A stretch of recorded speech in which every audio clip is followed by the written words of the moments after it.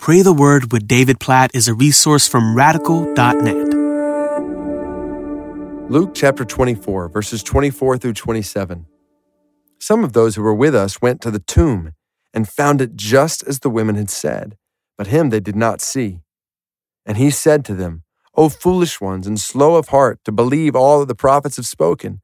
Was it not necessary that the Christ should suffer these things and enter into his glory?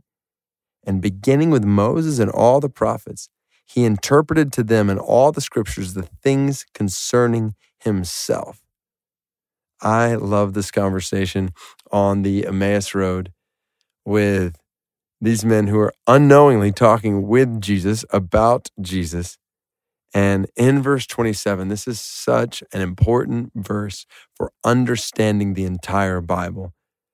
When Jesus started with Moses and all the prophets, and he interpreted to them in all the scriptures the things concerning himself. The things about Jesus is what Moses and all the prophets were writing about. That they were writing about me, Jesus says. Although they don't realize this is Jesus at that point. This is the beauty of the Bible. Oh, there's so many things that make the Bible glorious as the Word of God. But one of those things is the unity of the Bible, how it all points to Jesus.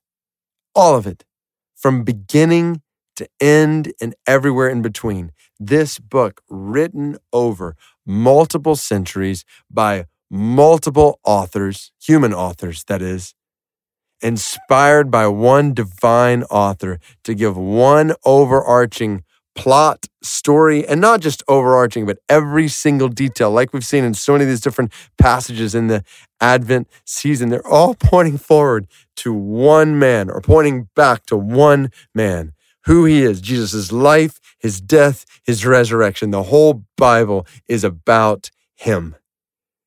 He's not just the center of the Bible. He's the center of history. He's the center of the world.